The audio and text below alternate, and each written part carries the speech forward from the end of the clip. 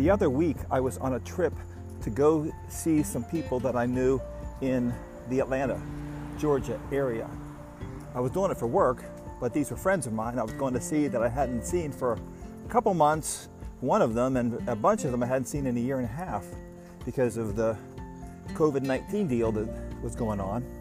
So I rented a car, rented a full-size car, not a luxury car, but a full-size car, and I rented it in time. I got a decent deal on it, considering how much they cost these days. And I went to the Enterprise place to get my car, went in, I was on time, I went in, and they said they had a van for me. They said, I didn't order a van, I really don't want a van, I don't really want to drive a van to Atlanta, I'm not against vans, it's just me though, and I don't want to do that. They said, that's all we have. And then a guy walked in, right then, he was returning a Jeep Cherokee. That looked interesting. Then at the same time, they were getting some cars in from some other location. They said, if you hold on a moment, we'll check on someplace else since you don't want the van. I said, okay. So they got a car in. It was the full size. It was what I wanted. And so they washed it off. They cleaned it out inside. And I got the keys. And I was getting ready to put my stuff in. So I pushed the button on it, and the trunk didn't open. But I knew in the car they had a button to push inside. So I pushed the button. The trunk popped open. Put my suitcase in. And I was good to go. Started the car, ran perfectly, hooked up my phone to it so I could listen to books and music if I wanted to as I drove down. So I was on my way. I was all good. So I'm driving along and I'm thinking, well, it's only supposed to be, 4.5 or 5 hours to drive. I'm going to get as much in this first before I stop. So that's what I did. I drove and there was a rest area. At one point I thought about stopping there, but no, I just drive. Well, actually I couldn't find a rest area to stop in because that would have been easy off and right back on, and some other places. And finally, after about 3.5 hours, I decided, well, I need to stop. So I was going to stop at a Chick-fil-A actually, but when I got off the road, there was a sign to the right to McDonald's, so I decided to do that. And so I went to the right, and the McDonald's was on the left, and I couldn't get over there easily, so I drove on down the road a little bit, and not far, and I saw a Wendy's, so I pulled left into there. I thought they're open, I could use their bathroom, see if I want to get something to eat here. So that's what I did. I got out of the car, locked the car, went inside. There were some other people coming in, so I kind of waited for them. It was a van full of a lot of people. They were going in. When I got in, I used the bathroom, decided when I came back out of there were so many people in line. I thought, I'm not that hungry. I got snacks in the car. I'll keep going. So I go to my car, push the button on the remote to open the car door, and it did not open. It wouldn't open. It would lock, but it would not open. And so I kept pushing it. I kept looking then to see, because the key that I had was an actual key. It wasn't just get in the car and push a button. It was an actual key. Looking for a keyhole on the door handle, but there was none. And it wouldn't open. And I thought, I should have gone back in.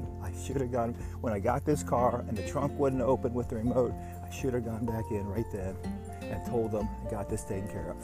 But I didn't, because I was in a hurry and I was on my way. And so there I was standing in this parking lot.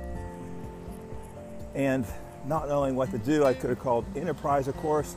They would have gotten somebody to come help me. That would have taken some time, but it would have gotten done. But I just kept thinking, no, it's like, I can't believe this is happening.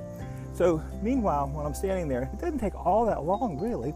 This other car pulls in beside me, not exactly beside me, but several spaces over. He gave himself some social distance with his car. He got out. And he didn't just go right into the car. He ended up being on the passenger side, which is closest to me. He came around that way for some reason. And when he did, I said, hello. He said, hello. Somebody said, how you doing? He said he was fine. I said, well, I can't get in my car. This remote won't let me in. He comes over and says, let me help you, or whatever. So he comes over and he reaches out for the remote. And I gave him the remote.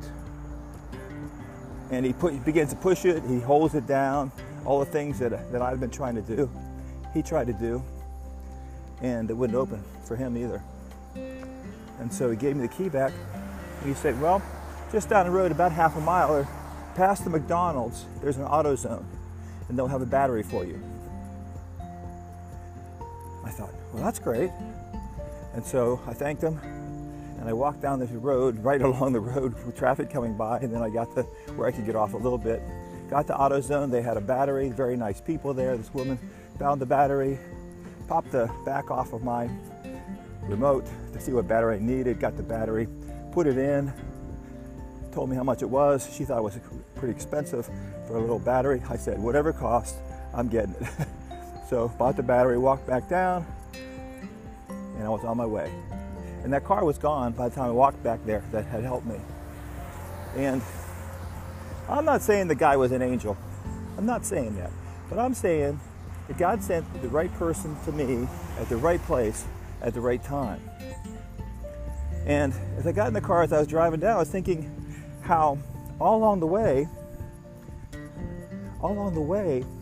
I might have stopped. If there had been a rest area, or maybe I went by one but didn't see it in 3.5 hours on the route, but if I'd have stopped there, I'd have been stuck. I'd have been stuck out there because when I locked the car, I wouldn't have been able to get back in. And I'd have been a distance from anywhere.